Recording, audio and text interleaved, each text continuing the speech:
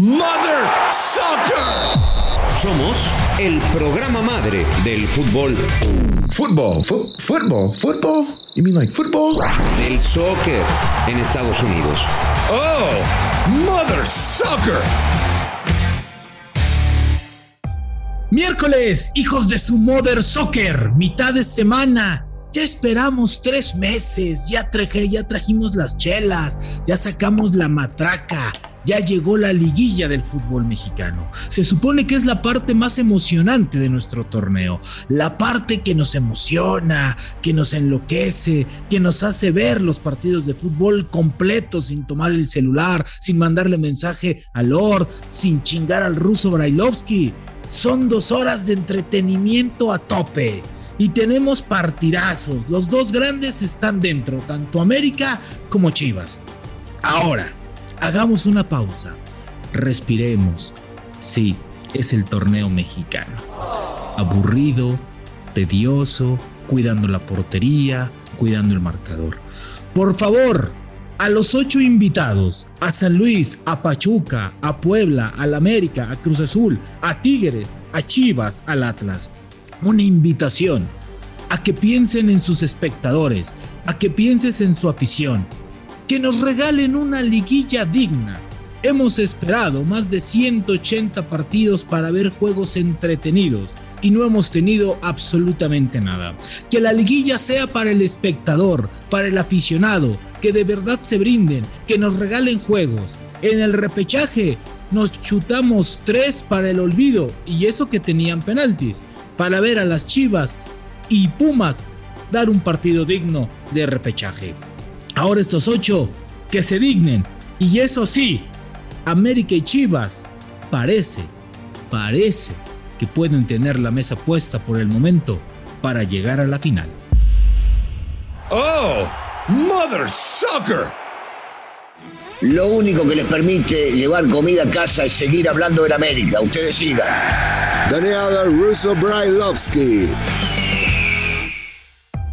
Pedazo de Rubén, ya, qué bueno que terminaste. No te aguantaba más, por el amor de Dios. Qué tantas pelotudeces podés decir.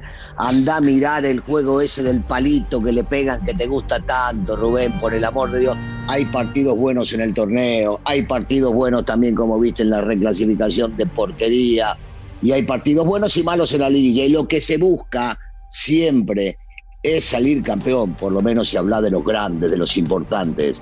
Que a vos te guste el fútbol lindo, sí, a todos nos gusta. Que el aficionado quiera ver partidos buenos, sí, pero preguntarle a cada uno de los hinchas del fútbol qué quieren.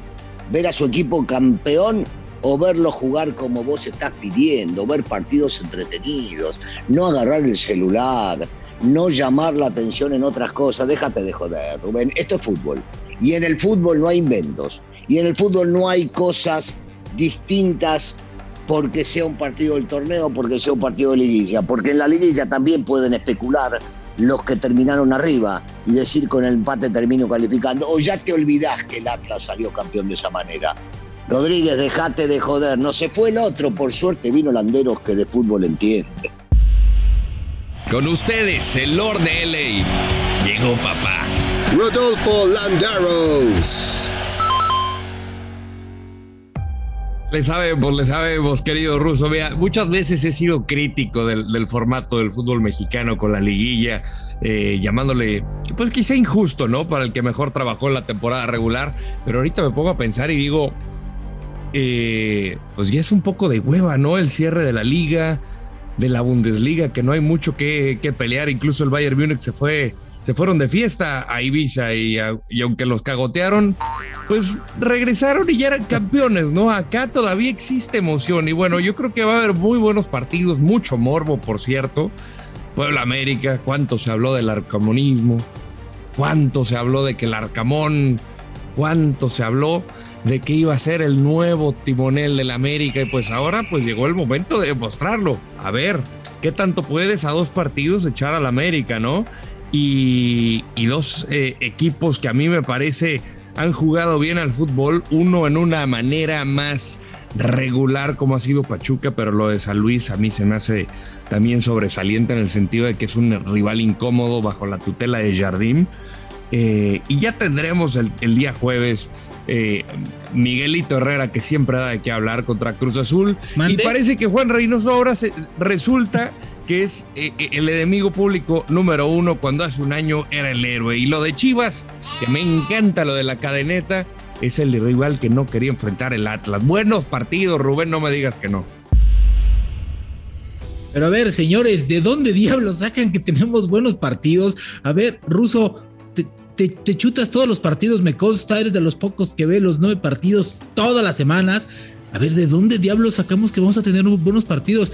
El repechaje fue un bodrio, señores, no jodamos. A ver, el espectáculo no les importa. A ver, mi querido Lord, quitando el Pumas Chivas, híjole, los demás de hueva, bueno, hasta los penaltis de hueva, bueno, hasta ellos les daban hueva tirarlos, o sea, por el amor de Dios, o sea, viste nada más a ver, tiraron 26 penales y se fallaron 11, la mitad, o sea, yo lo que voy es que ojalá y vean o que rindan un poco más de espectáculo, que no cuiden tanto. Entiendo la postura del Ruso, el campeonato, si quieres ser campeón, no vas a descuidar tu portería.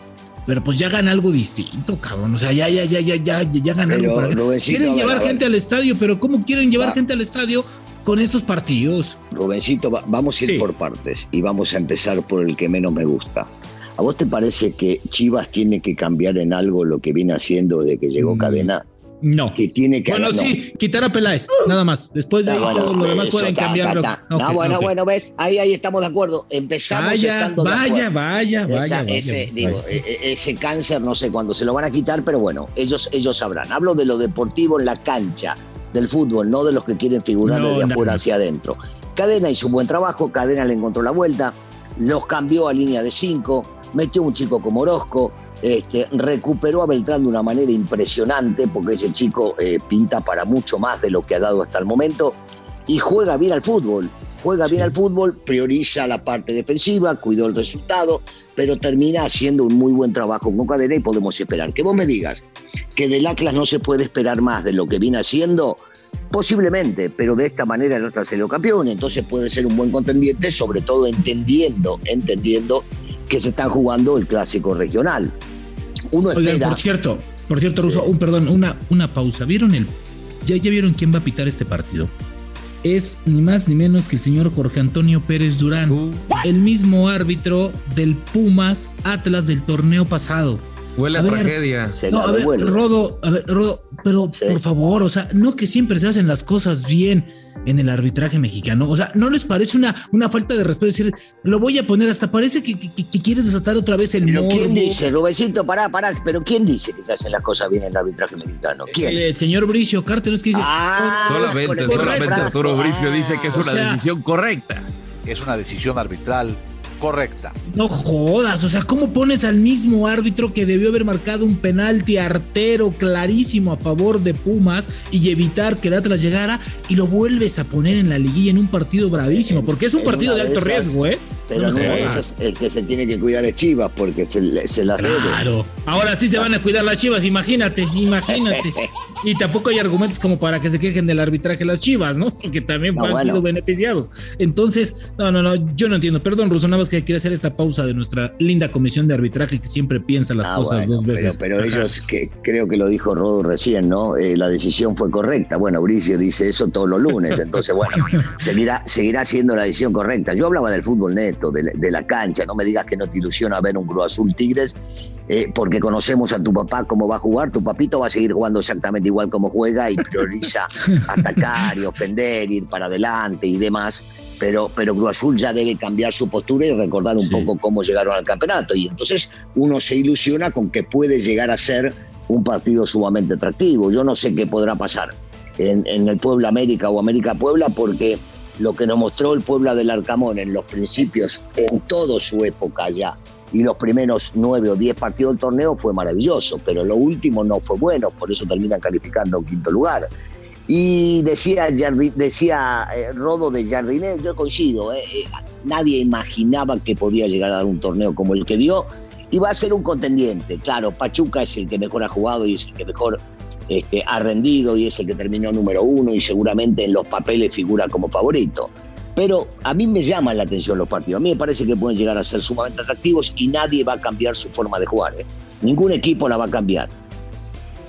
Sí, yo coincido. Al final termina siendo también un factor de que ya no hay gol de visitante, ya no permite tanto a la especulación.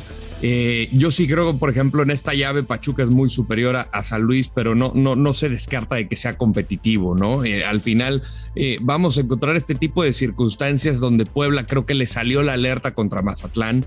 Veíamos minuto 13, ya iba ganando 2-0 y dijimos, pues ya está Puebla en la siguiente ronda, y de repente se descuida y le empatan sobre la hora. A mí me parece que el repechaje a muchos de estos equipos sí le debió de jalar las orejas, de no descuidarse, pero creo que a 2 partidos los equipos que son buenos son los que van a salir superiores. Acá yo creo que Chivas Atlas va a ser el más parejo. Chivas llega mejor, llega embalado, lleva con 5 victorias consecutivas. Atlas tiene como una especie de rachita, pero pues al final no deja de ser el campeón. Y una más, mi querido Rubén. Venga. Pérez Durán en el Clásico Regio nunca vio el manotazo, la agresión de Matías Craneviter a Soteldo. Se le fue esa también. No, bueno, mi Rodo, ve nada más, o sea, y luego dicen que nosotros pensamos mal del arbitraje, ¿no? O sea, pones a los árbitros que no visualmente traen la playera, pero muchos la traen abajo, entonces, híjole, de verdad, yo no sé. Ahora, ¿no creen que hay series que están decantadas por el momento por sí? Yo creo que si Puebla juega frente al América, como jugó el segundo tiempo frente al Mazatlán, no tiene nada que hacer frente al América. Y Cruz Azul va en serio pique. A ver, yo no sé ustedes, pero me parece que Necaxa no jugó mal como para ser eliminado. Es más, yo creo que fue hasta mejor equipo que el Cruz Azul. Yo veo a Juan Reynoso harto, cansado, molesto. Yo creo que los problemas de este equipo, que tienen un montón, ya les pegó. A mí me parece que Juan Reynoso, digo, no lo estoy corriendo y ni quiero, me parece que pase lo que pase en el torneo, me parece que se va. No, Russo, es que verle la cara a Russo, está enojado, está molesto, ya no quiere. O sea, me parece que llegó un punto con la relación de Jaime Ordiales y él, que el que estire más va a romper. Y creo que eso es evidente. Yo no veo igual a Juan Reynoso, yo lo veo bastante encabronado. Posiblemente se la quieran cobrar, sí, puede llegar a haber internamente algunos problemas. No hay ninguna duda de que se... Y eso puede afectar mucho al equipo, Russo. No hay duda, lo viene afectando porque este equipo desde que se fue Álvaro no es el mismo. Y uno dirá, pero ¿qué tiene que ver si Álvaro era el presidente deportivo? Bueno, Álvaro dio estabilidad, dio tranquilidad, el comportamiento era otro, la forma de jugar también, se ve que el ambiente era totalmente diferente. Y desde que se fue Álvaro, y esto no es solamente por Álvaro, sí ha cambiado y mucho la sensación de lo que el Cruz Azul hacía en la cancha y lo que está haciendo el día de hoy. Las cosas no deben estar al 100 ahí adentro, no tengo la menor duda que no deben estar al 100.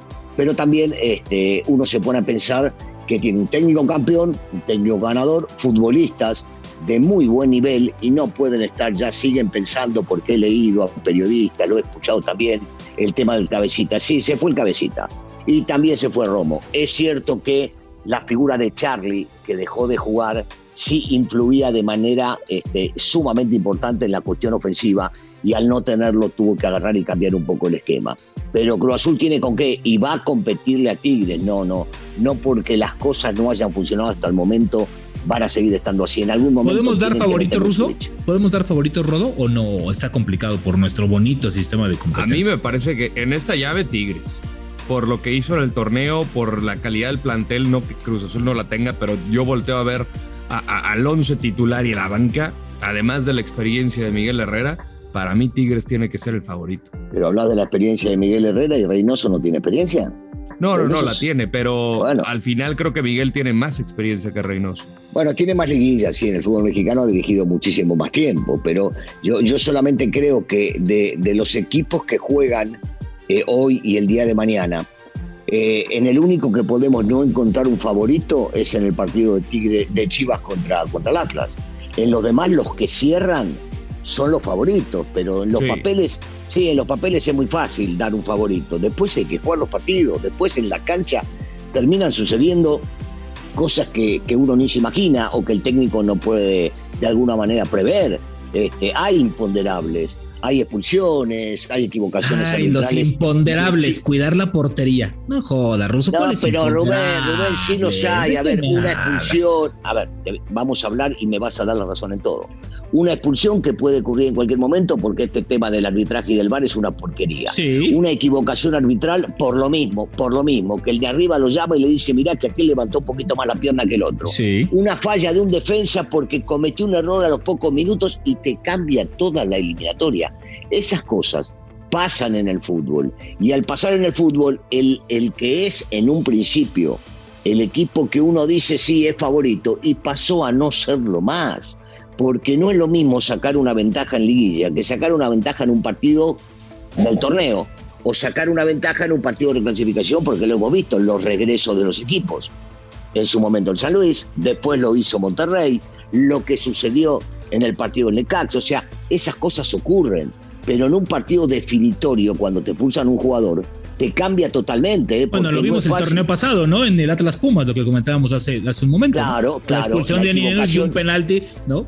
Clarísimo. Un penalti que vos decís, ¿cómo puede ser? Pero bueno, de esas cositas que aparte yo le agregaría al imponderable las malas decisiones o los arreglos que hay fuera de la cancha entre directivas y algún arbitraje y alguna pelotudez de esas, ¿eh? Yo no digo que están comprados. ¿A poco hay arreglos, Russo? Yo no digo que están... Bueno, por eso, no digo que están comprados porque no me consta, porque no veo lana. Pero nada más se llevan bien, ¿no? Pero, viste, son amigos, o son primos, o son hermanos, o son algo, y bueno. O quieren ser del grupo, ¿no? O quieren ser del cuate, de los cuates, sí. Quieren tener otra silla ahí con los de Toby, ¿no? Me parece, en eso estoy de acuerdo contigo, principalmente en lo último, porque me parece que sí. Ahora, quieren pertenecer. Sí, quieren pertenecer. ¿Ustedes ya firmaban la renovación Russo de Cadena y de Tan Ortiz? ¿Se la han ganado ya? Antes del resultado, porque, a ver, si los eliminan ya vamos a empezar, no, ya vieron cómo no sirven para nada, pinches técnicos, les falta. Yo creo que los dos se han ganado la renovación porque gracias a ellos están hoy América y Chivas en donde están, ¿eh? Si vos te pones a mirar en lo que han hecho antes y lo que han logrado estos técnicos jóvenes, empezando en el fútbol profesional, ¿y por qué tenés que ir a buscar gente de renombre? Estoy de acuerdo.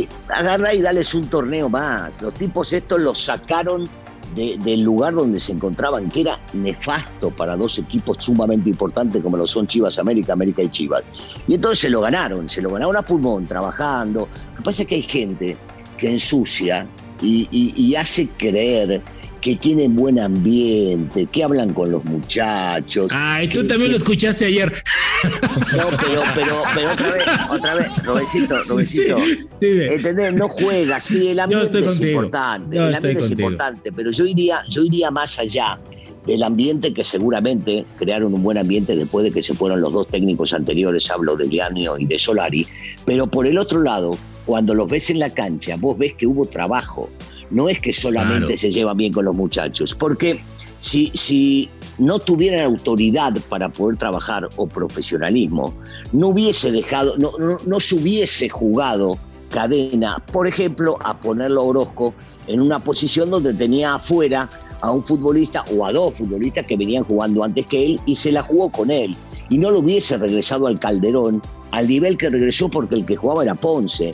Y no lo hubiese puesto a punto solamente hablándole a Beltrán, no, le cambió un poco el orden en la cancha para que estos chicos rindan y rindan más. Entonces me parece que hay que darle ese punto. Y por el otro lado lo que hizo Ortiz y el América también, agarró un equipo que estaba hecho pelota, que Solari lo destruyó y convenció a los chicos de que este equipo tiene que jugar de otra manera. Y ya juega de otra manera, no es brillante, pero juega de otra manera y piensa en el arco rival. Y entonces han demostrado que saben dónde están estos técnicos. Al demostrar que saben dónde están, al calificarlos a la liguilla, y ojalá puedan llegar a ser una buena liguilla, me parece que está para darle continuidad. Sí, mira, yo al final creo que siempre las decisiones se tienen que tomar en frío y no con la tripa. Creo que sí ahorita tienen que ser los candidatos número uno para mantenerse en el puesto, pero sí creo que tienen que hacer una evaluación, porque ahorita tú has estado en un vestidor, Russo, sabes lo difícil que es manejar un grupo, sobre todo lo complicado en estos momentos como venía el América estando en último lugar, o Chivas que la verdad estaba en la calle de la amargura. O sea, manejaron bien el vestidor, pero ahorita todo ha sido miel sobre hojuelas. No han pasado un bache, no han tenido un mal partido. Los dos vienen con rachas consecutivas positivas. No han tenido una derrota o un mal paso. Ahí es donde quiero ver a Altano Ortiz, quiero ver a Cadena cómo gestiona el vestidor. Si alguien no anda bien, pues que ponga al sucesor. Rodo, perdóname que te interrumpa. ¿Sabés lo que pasa? No lo vas a ver, por lo menos en este torneo. Esa cosa, porque sí. en el momento que pierdan ya está, quedaron afuera. Y entonces no puedes ver la reacción de los técnicos en su trabajo para el próximo. Porque no tienen revancha en esta liguilla. Si vos me decís que entraban en la jornada 3 o 4 o 5 y les tocaba perder algún partido, podíamos ver su reacción de gestionar el vestidor, de gestionar los cambios, de ver cómo lo maneja. Hoy ya no lo vas a ver. En el momento que pierdan, estar afuera.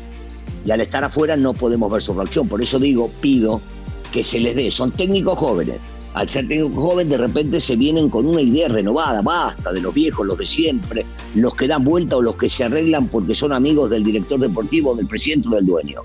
Démosle oportunidad a estos chicos y si después comprobás el torneo que viene que no saben gestionar, como bien decías, cuando pierden, cuando se les pone un futbolista encima, cuando les ponen mala cara, cuando pase lo que pase, entonces sí, ahí tomás una decisión. Hoy por hoy no la vas a poder ver. De ninguna manera la vamos a poder ver. A mí me parece que los dos han ganado su siguiente torneo a cabalidad y creo que tanto a Baños como a Peláez no se les tiene que olvidar que gracias a ellos, ¿no? A Cadena y al Tano, América y Chivas hoy tienen liguilla, tienen buen momento y tienen buen ritmo. Pero ninguno señores, de los dos decide, ¿eh? Ese es el gran problema. Ese es el gran problema que yo creo, Russo, que por Santiago yo hubiera renovado a Altano. Y Ricardo es una incógnita, entonces él quiere dirigir, quiere meter los goles, tirar los centros, limpiar la cancha, él quiere hacer todo en ese equipo y no hace absolutamente nada. Sí. Exactamente. Y en una de esas, pues tenemos hasta final América Chivas, ¿no? A ti te tocó la última, Russo. Y la única, yo te digo la verdad, pasó tanto tiempo que no me acuerdo ni cómo salió ese partido. ¿Quién ganó? Eso es una grandada. Que empataron y se fueron a otro partido porque, no, pero pará. El global creo que el global fue 5-3 y nos cobraron 2 penales en contra y nos expulsaron a 2 jugadores. Ni con eso nos podían ganar, imagínate.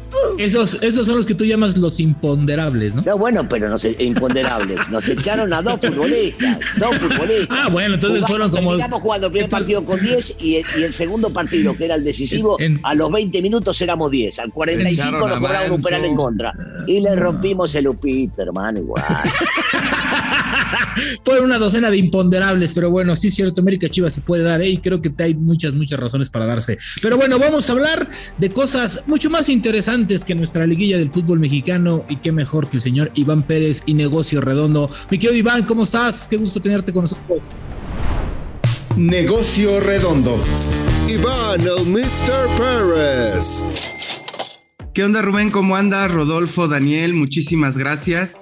Y bueno, pues hoy quiero contar esta historia de este equipo que está justamente en liguilla, pero que no es tan popular y del que ya hablaron al principio de sus reflexiones. ¿El América o cuál, Iván? No. El San Luis, no tan popular. Digo, aunque yo no soy americanista, pues bueno, tengo que reconocer que es muy popular y ya está. Todos llevan un americanista dentro, Iván, tranquilo. No lo creo, Russo, no lo creo. Todavía no nos llega a eso. Pero bueno, el Atlético San Luis es una historia interesante porque, bueno, como ustedes saben y como todos los que nos están escuchando, pues hace un año tuvo que pagar 120 millones de pesos, o eso dijeron que tenían que pagar. Y al final del día, el equipo de a poco se ha venido reconstruyendo. Obviamente se habló mucho de la salida del Atlético de Madrid en su momento. Al final continúan. Pero bueno, lo que hizo la directiva de San Luis resulta interesante para analizar, y cómo de alguna manera, aunque no sea un equipo popular, y al menos en teoría y probablemente pues hasta aquí llegue, ¿no? Con Pachuca, como decía Russo, el mejor equipo del torneo sin debate alguno. Pues bueno, ha venido con una serie de reconstrucciones en diferentes áreas deportivas, administrativas, y sobre todo fichajes a bajo costo en muchas ocasiones, o traer entrenadores del cual pues se tenía mucha duda, como André Jardiné, o en su momento incluso después de de este fracaso, inclusive financiero, como fueron el último de la porcentual, trajeron a Marcelo Méndez Russo. Bueno, ¿qué es lo que ha hecho? Primero fue la contratación de personas que llevaran en términos directivos al equipo a otro nivel, o al menos a darle mayor orden, ¿no? Severiano García, Rodrigo Incera como director general de fútbol y director general respectivamente. Lo que lograron, o lo que han logrado, primero fue librarse de una multa por ser uno de los 3 peores equipos con peor coeficiente, que iba desde los 33 hasta los 80 millones de pesos. Luego asegurar iniciar al menos en los puestos de cociente de la próxima temporada. Van a estar en el lugar número 12, lejos un poco de los últimos sitios. Están en un trabajo de reconstrucción de plantilla y en la valoración de la plantilla, porque eso es importante, porque bueno, son activos que pueden vender los jugadores que le pertenecen. La temporada pasada era de 40 millones de euros, hoy la plantilla vale casi 11 millones menos, 29 millones de euros, es decir, están en ese camino. Pero también redujeron la inversión de jugadores, que pasó prácticamente de lo que era pues 5 millones de dólares, 5 o 6 millones de dólares a 3.5 millones de dólares. Lograron clasificar, para ellos es un éxito, así hay que decirlo, porque bueno, cada club se tiene que pues digamos, analizar dependiendo de sus condiciones. Pasaron a 2 repechajes el torneo pasado, ahora están en liguilla ya, lograron derrotar a Monterrey, pero lo importante que digamos, ya para finalizar esta reflexión, es como un equipo, digamos, con bajo presupuesto, no supera pues yo creo que más allá de los 200, 300 millones de pesos al año, que no es poca cosa también, pero bueno, algunos equipos ocupan 800 hasta 1,200 millones de pesos al año, pues puede ser, o al menos ser competitivo a su nivel. No sabemos si puede llegar más, por ahí hemos visto no solo en México, sino en otros fútboles del mundo, en otras ligas, que bueno, de repente pueden llegar octavos, semis, etcétera.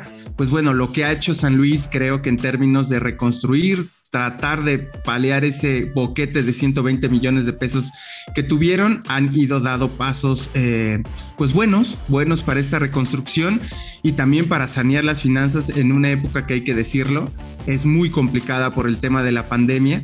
Solo el 33% de la afición del San Luis, o del aforo del estadio, acudió. Fue el club que menos porcentaje de asistencia tuvo en términos de asistencia al estadio, pero bueno, veremos si la liguilla les ayuda ahí a paliar un poquito nada más, ¿no?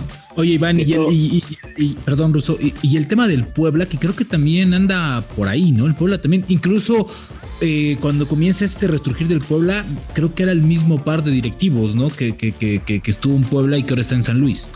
Sí, totalmente. El Puebla también es un camino sobresaliente. Creo que en términos financieros mucho mejor que San Luis. Destaqué el caso de San Luis porque pues venía prácticamente del fondo, pero sí, Puebla ya lo vimos, ¿no? Desde Reynoso en la contratación, que fue el primer equipo que le dio la oportunidad en México ya como un técnico base fijo, no interino, y ahora con Larcamón también. Y la venta de jugadores de Puebla ha sido mejor. Creo que han pues al menos tenido unos 8 o 9 millones de dólares, que para un club que también, hay que decirlo, de bajo presupuesto, sin grandes expectativas, ha sido muy competitivo. Creo que a nivel deportivo le pesa mucho iniciar muy bien. En la Liga Mexicana, yo siempre lo he dicho, el que arranca muy bien difícilmente va a terminar excelente, ¿no? Digo, hay casos raros, pero sí, el Puebla es uno de estos equipos que también lo ha hecho bien. E inclusive de a poquito el Mazatlán, en términos de administración y ahí avanzando, contratando, también ha dado buenos pasos, pero sin duda el rey de los últimos 2 años, aunque no nos guste y haya muchas cosas que criticarle, es Orlegui. Orlegui es el que ha hecho mejor negocio de todo el fútbol mexicano con Atlas y Santos. Sí, también allá en Tampico, ¿no? También hicieron buenos negocios. No, es que también hicieron buenos negocios allá en Tampico, ¿no? Sí, seguramente. ¿no? Sí, ahí donde estaba la jaiba, ¿no? Sí, pues donde ya no hay dinero, se van, ¿no? También está claro, ¿no? Donde ya no hay apoyo, pues se van. Decime una cosa, me quedé con una duda, Iván. ¿Tendrá que ver con esto que comentabas y volviendo al tema de San Luis, que es sumamente interesante lo que decís? ¿Tendrá que ver con todo esto que comentaste, que ya la intención no es venderlo y no sacárselo de encima? Sí, tiene mucho que ver, porque al final del día, pues cuando ya hay un activo que no te interesa, pues lo que haces es lo pones al mercado, si gana, si pierde, pues la verdad es que pasa a segundo término para el vendedor. Y hoy en día, pues bueno, creo que ven una oportunidad. Ojo, hay que decirlo, trabaja con números rojos la franquicia, no le ha ido nada bien en términos financieros al San Luis desde la llegada del Atlético, pero creo que por primera vez están dando pasos chiquitos, seguros y blindando la plantilla en algún momento. Ojo, Russo, también si tú quieres vender un activo, pues te va a salir más va a ser un mejor negocio si lo vendes bien que si lo vendes mal. Claro. Entonces, no te puedo decir que sea la intención quedárselo, pero al menos sí ser robusto, fuerte y que si le van a sacar algo de dinero sea lo máximo posible. Wow.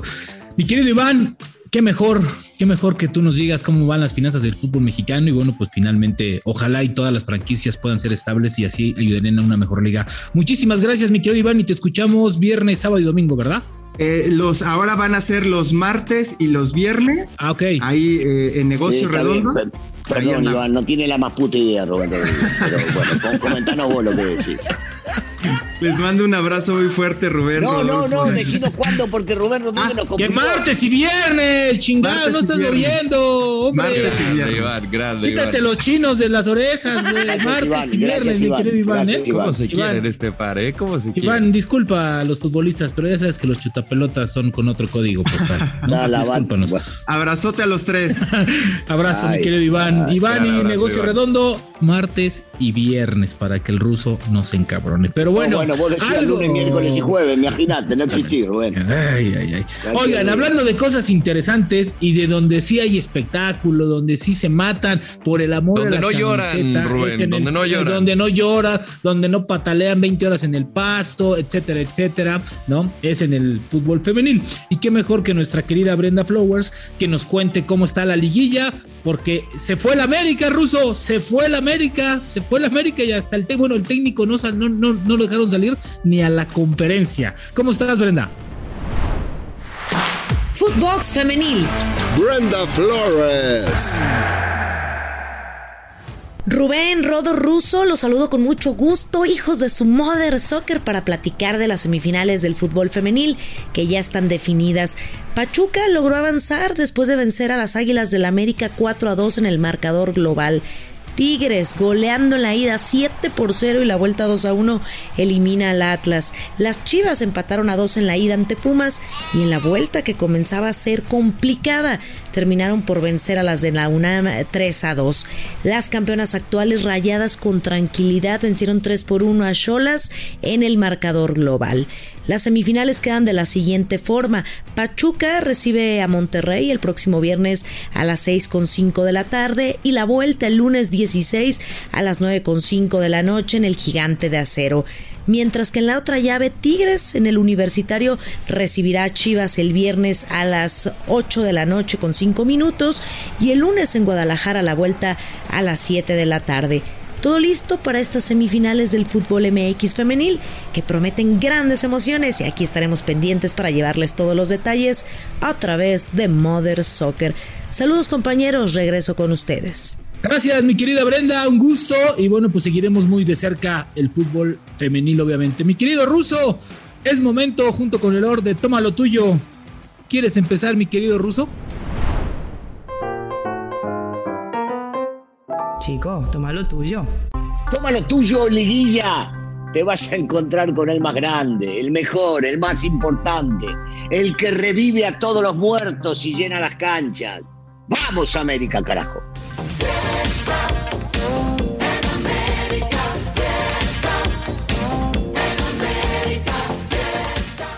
A los 8 equipos del fútbol mexicano, que den espectáculo, que den entretenimiento, que sí, salgan a jugar, pero salgan a jugar bien. No se queden a especular, a esperar a ver qué pasa con el adversario. La gente quiere ver espectáculo. Así como lo vimos en la reclasificación, pues bueno, muestren su jerarquía a los equipos llamados grandes. ¡Vamos! ¡Tomen lo suyo! ¿Quieren ver espectáculo? Vayan al circo. Toma lo tuyo, Miguel Gurbitz. Quédate allá, chingadazos con el Canelo. Quédate allá con el Canelo. Allá sí te valoran, allá sí te quieren. Acá estamos a toda madre, Miguel. Quédate allá con el Canelo, por favor. Ahí te encargo. ¡Sí! ¿Lo oíste? Si decides volver, te matamos. Pues Ruso, Lord, ha sido un placer. Cuídense mucho. Nos escuchamos el próximo viernes. Abrazo. Gracias, Rodo. A ustedes. Sin Toluca no hay liguilla, pero bueno, ánimo. Bueno, tú también toma lo tuyo, Rodolfo. Maestro, no digas pendejadas. Nos vemos. Bye. Esto fue Mother Soccer, el podcast madre del fútbol en los Estados Unidos y Latinoamérica, exclusivo de Footbox.